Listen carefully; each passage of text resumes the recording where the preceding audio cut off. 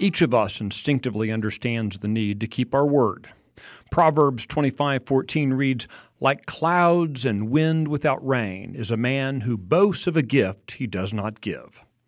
And I dare say many of us believe promises shouldn't be made if they aren't going to be kept.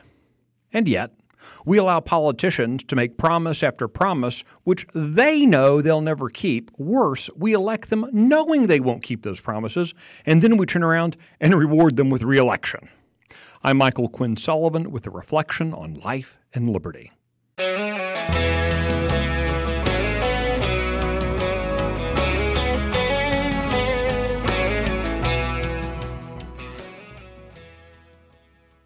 Frankly, I'm losing track of how many times conservative legislators have told citizen activists to stand down on an important point of principle because of a super special secret backroom deal that's been made for future action on even bigger issues, only for that action to never materialize. Too many politicians want credit for making a deal without regard to whether or not anything was actually delivered as a result.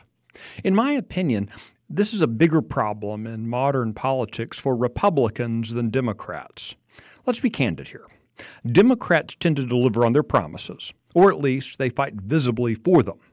Higher taxes, more government, new regulations. They either deliver or they fight. The Democrats' promises of yesterday have become the policies of today, and as expected, misery and malaise are on the rise as a result. On the other side of the aisle, Republicans also make big promises. For more than 20 years, as an example, Texas's Republican political class has promised to deliver on real property tax relief. It's an issue Republican and Democrat voters alike want addressed. And yet, in these 20-plus years of Republican domination in Texas, property taxes are higher than ever. We keep being told, next time.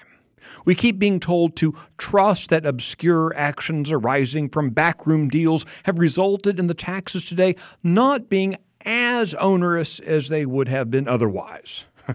Look, if you believe that, remind me later to tell you about the oceanfront property I'm selling out in Amarillo.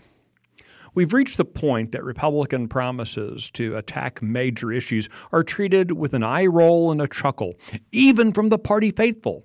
Voters have lowered their expectations to the point of hoping Republicans will temporarily slow the advance of leftist policies or stall implementation of Democrats' plans. Mediocre defense, hopeless offense. This must change. Republicans must start turning their campaign promises into governing reality. They need to stop spinning and start doing. Republicans must be something more than a speed bump on the road to serfdom. With the White House and Congress aligned in fierce opposition to American exceptionalism, the time has never been better for Republicans to prove that the promises made will be promises kept without equivocation, without apology, and without delay. Republicans can start in the states, like Texas, where Republicans hold majorities, and begin delivering today, not tomorrow, on their promises to push back against federal mandates. Voters in those states, especially in Texas, need to stop rewarding Republicans for simply not being Democrats.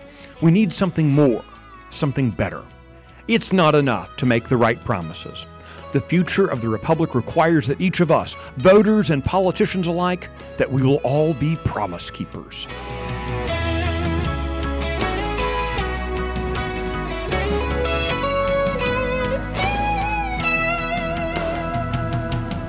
If you like today's Reflections podcast, be sure to subscribe, rate it, leave a review, and encourage your friends to listen. The Reflections podcast is presented by Texas Scorecard. Luke Marshall produced today's edition in the 1836 studios, and I'm Michael Quinn Sullivan.